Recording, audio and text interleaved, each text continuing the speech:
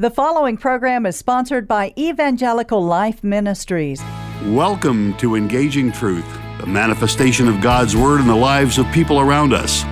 Join us each week as we explore the impact of His message of spiritual renewal. From the lesson of forgiveness forged in the crucible of divorce, to the message of salvation learned by an executioner from a condemned killer, to the gift of freedom found in the rescue of victims of human trafficking. This is God's Truth in action. Hello, Engaging Truth audience. Pastor Jeff Doria here with the most excellent guest today, as we have on our call Dr. Chau Vu, who serves in the Friendswood, Clear Lake area outside Houston, and his heart is in medicine. His heart has been touched by God and the gospel of Jesus Christ, and so we look forward to our conversation with him. Hello, Dr. Vu. How is your day going so far?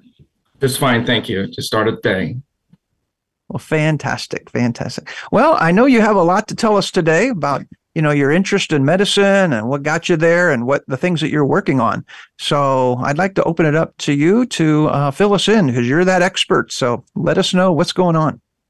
I'd like to talk about kidney disease. I'm a nephrologist, a kidney doctor, and I've been in practice down here in Clear Lake area for 21 years. And I grew up here in Houston, went to Houston Baptist University, UT Houston Medical School, and UTMB for my residency and fellowship. And I've been in practice here since 2001. I'd like to talk a little bit about chronic kidney disease. About 10% of the population have some form of chronic kidney disease, and we all lose kidney function as we get older. On average, we lose about 1% per year after 40 years of age. So if we're 70 years old, we're expected to lose about 30% or so. But the thing is, we don't feel kidney disease at all.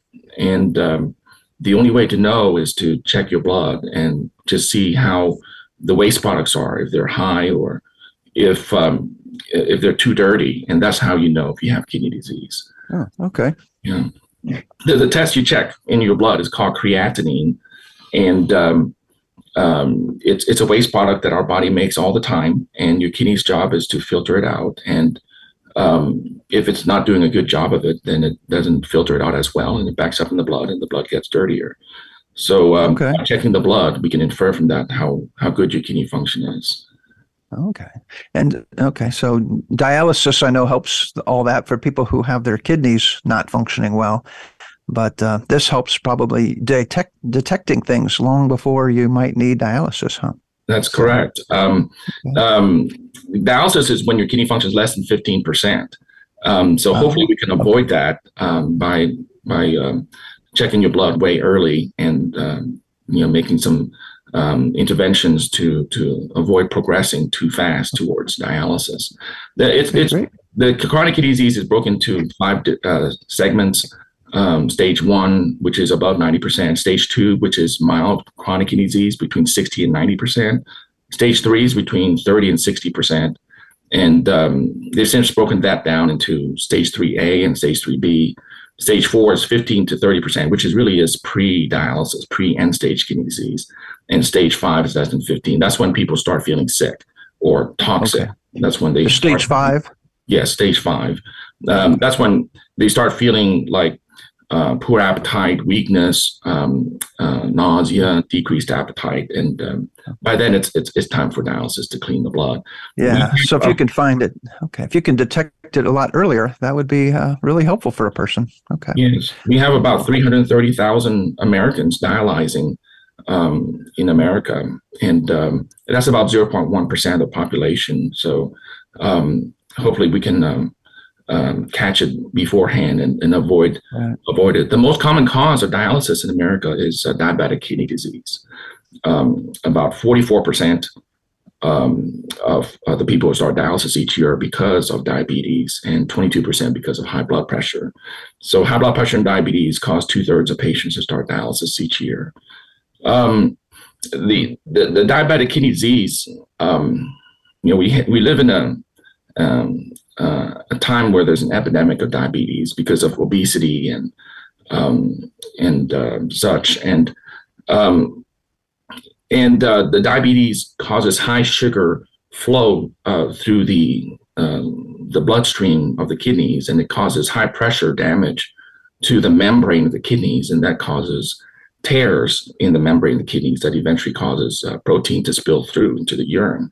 Protein should naturally be found inside our bloodstream. It shouldn't be found in our urine. And this progression of protein in the urine eventually damages the kidneys. And that's why instead of losing 1% per year, you can lose 3, 5, or 10% kidney function per year. And so the usual treatments for diabetic kidney disease are just good blood pressure control, good diabetic control, good cholesterol control. It used to be low protein diet, but for some people, they may be malnourished, in which case I don't push low protein diet on them. Okay. But I used to tell the patients that there's really no one medication that helps improve diabetic kidney disease or slow it down, because everyone would be taking it. Well, it sounds like there's a couple of new medications that are coming out that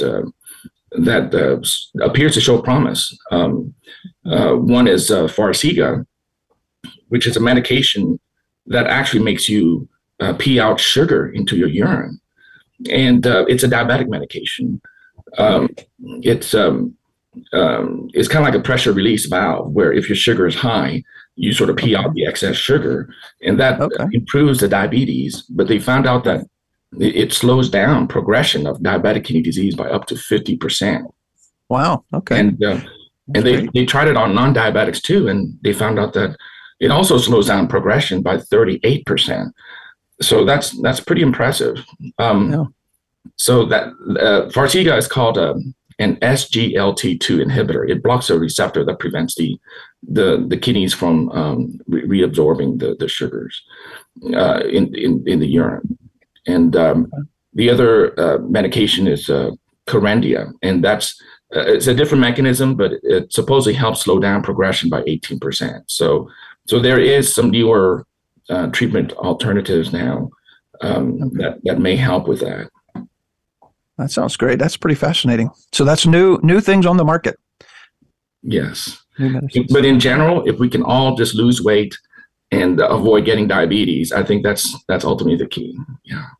Yeah. You're good, healthy. It kind of comes back to the foundational principles of how we could live and keeping our health. Like you mentioned, cholesterol, keeping that down, but it doesn't necessarily mean a low protein diet, but keeping the cholesterol, that's the important part, keeping that down. So, well, thank you. Those are some good things.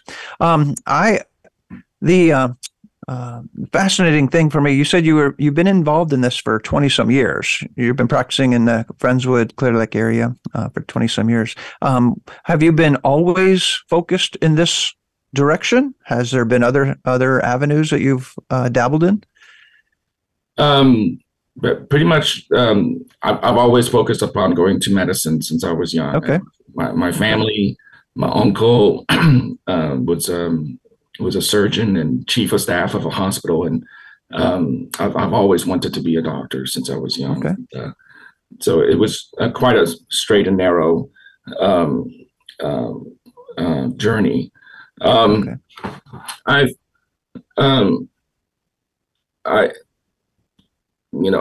think it's a different phase in life. I was very focused for 10, 15 years, basically working 80, 90 hours a week. And oh my. I enjoy what I did. I think, it reached a point where, I understand the type of patients I deal with are some of the ultimate internal medicine patients with a lot of comorbidities and illnesses. So when you have kidney disease, you typically have a lot of other kidney comorbidities with that. And understandably, their lifespan was not going to be that long. And so you try your best to help your patients, but sometimes, you can win some battles, but you ultimately cannot win the war. And so I guess the thing about nephrology is you follow these patients long term, sometimes 5, 10, 20 years. I still have one dialysis patients I've been following for 20 years, and you develop a relationship with your patients. Right. And when they pass away, it affects you. It's you're taught to be professional, but you still have a heart. Yes, right. You still got a heart. You care about the people. It's not just about medicine. So I think in around 2018, I felt just this guilt that I couldn't do enough for my patients, and I felt I was not in control. And I realized you're not in control in this life. And around that time, my kids were going through confirmation at Hope Lutheran Church, and my wife, her family was in the Lutheran Church also, and so I decided to listen in on the entire Bible, the NIV Bible, on Audible. And over 6 months, I learned enough, and I accepted Jesus in my heart. And they on November 25th, 2018, and Pastor Holbratch and his sermons were very helpful. He was pretty influential in your life, wasn't he? Yeah, must have been. Yeah. So his sermons, what was there a special emphasis in his sermons and his teaching that really touched your heart? I think the first one was forgiveness, and that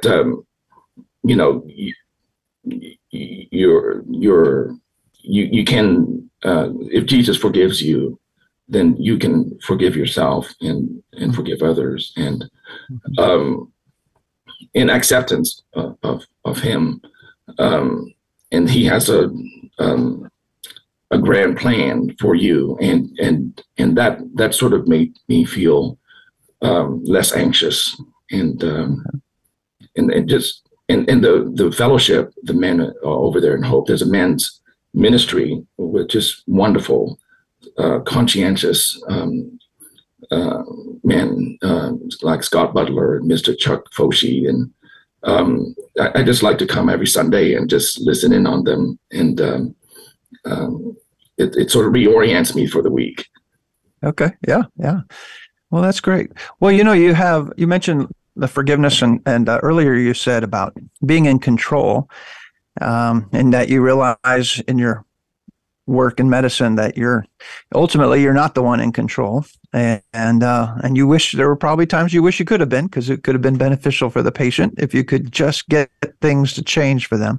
But then you talk about forgiveness. So how does your relationship with Christ, how does that play out with your relationship with those you treat in medicine? I'm just curious, does it just help you in how you treat, but are you able to share some of that with people? I'm just kind of curious if there's a good connection there. I grew up in America for 40 years, so I'm kind of familiar with the Christian culture, and I went to Houston Baptist University, and I took Old Testament and New Testament and Christian doctrine. I was very familiar. For 11 years before Hope Lutheran, we went to Trinity Lutheran Church, an ELCA church in Lamarck, where our friends and the godparents of our children went to. And so we were kind of familiar. But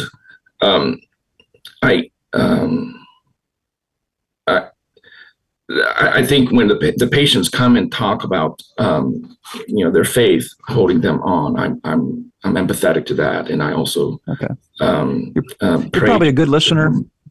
Yes, you can listen to them well and hear where they're coming from, and you hear their struggles, because when they're seeing you, they're probably in that desperation mode, right? By the time they're seeing you, they know there's a big struggle, and so, well, I would like to hear more about some of the medicine, if you're working on other things, or just what you think about the future for the things that you're working on. But before we do that, let me take a little break and say thank you for tuning in to today's broadcast of Engaging Truth. part of the Evangelical Life Ministries.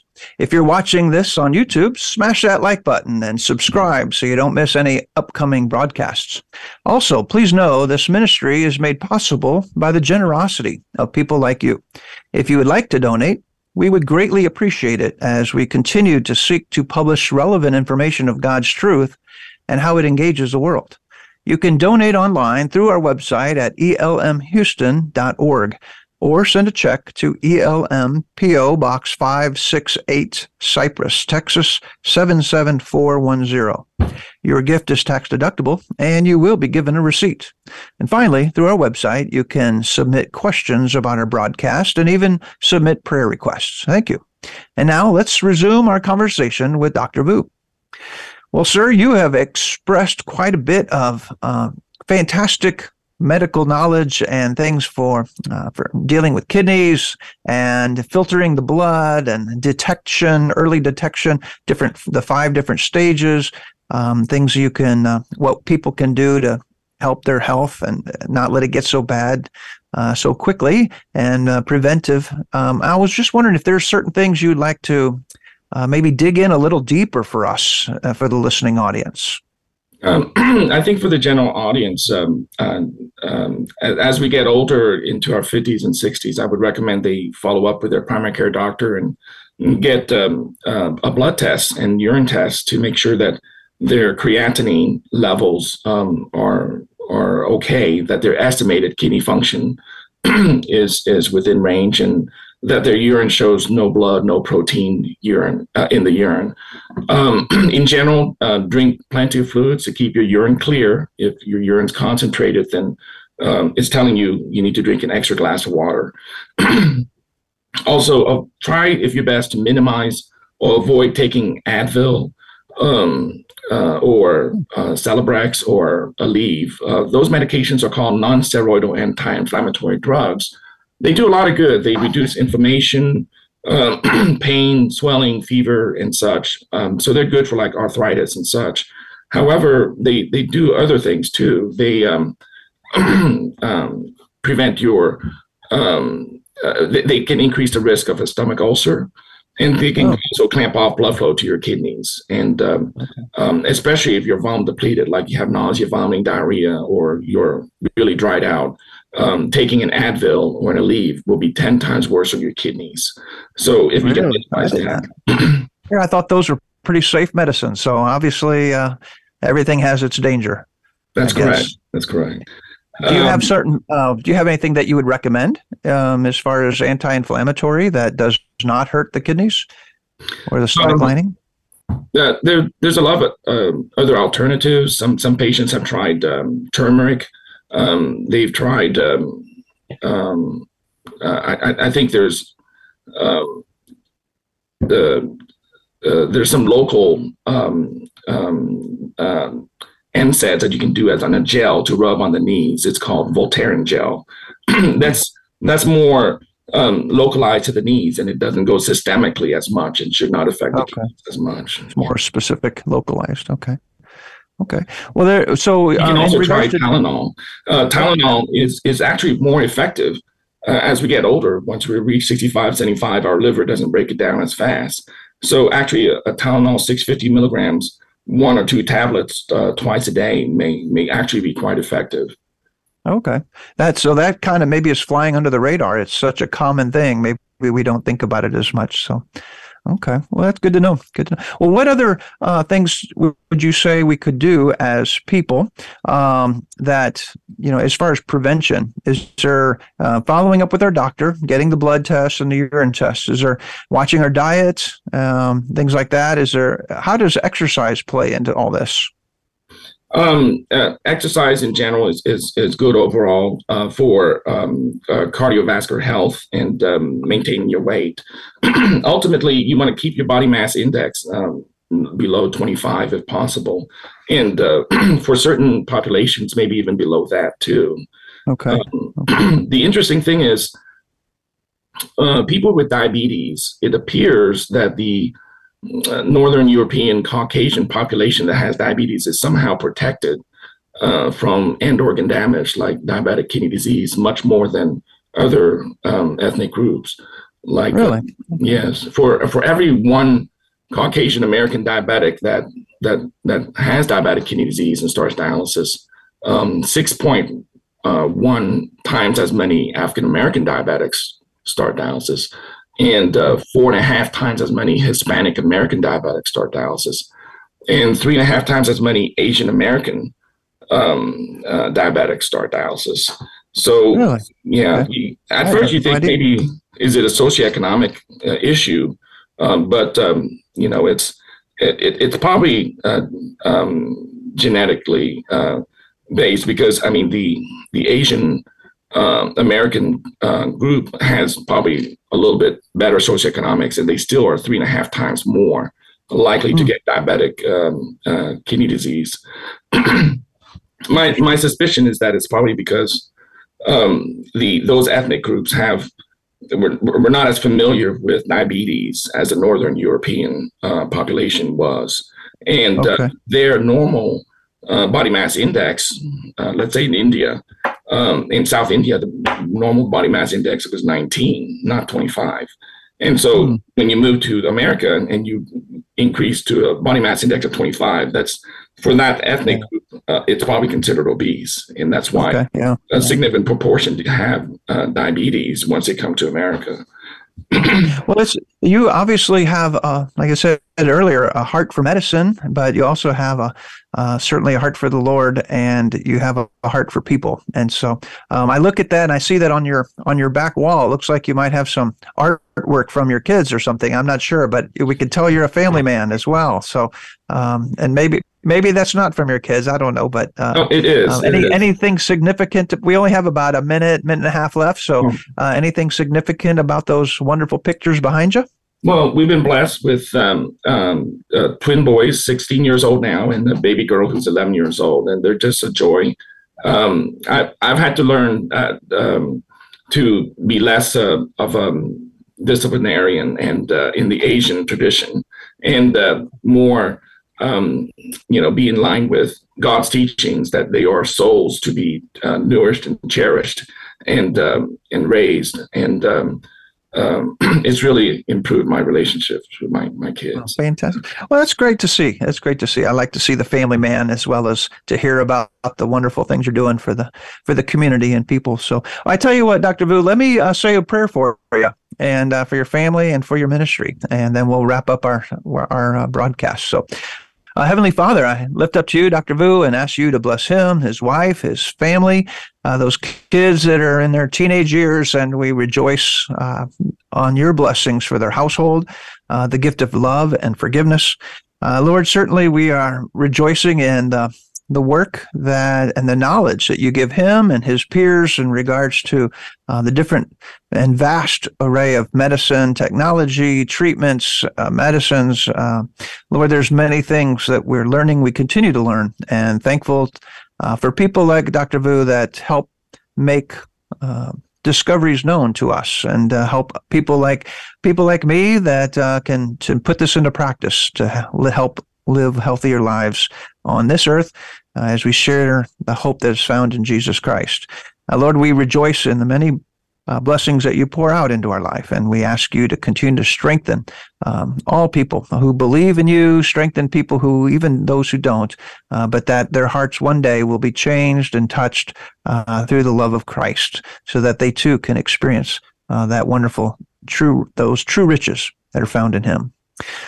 We ask you that you continue to bless the ELM broadcast and continue with engaging truth. Make this a worldwide known broadcast, sharing the hope that's found in Christ in relevant ways. We ask this in Jesus' precious and powerful name. Amen. Amen. Well, thank you, Dr. Vu. Again, this is Pastor Jeff Doria with Engaging Truth. We look forward to you tuning in again next week. And until then, may God bless you and keep you. May the Lord's face shine on you and be gracious to you. And may the Lord look upon you with favor and give you peace. Amen. Thank you for listening to this broadcast of Engaging Truth. Be sure to join us each week at this time.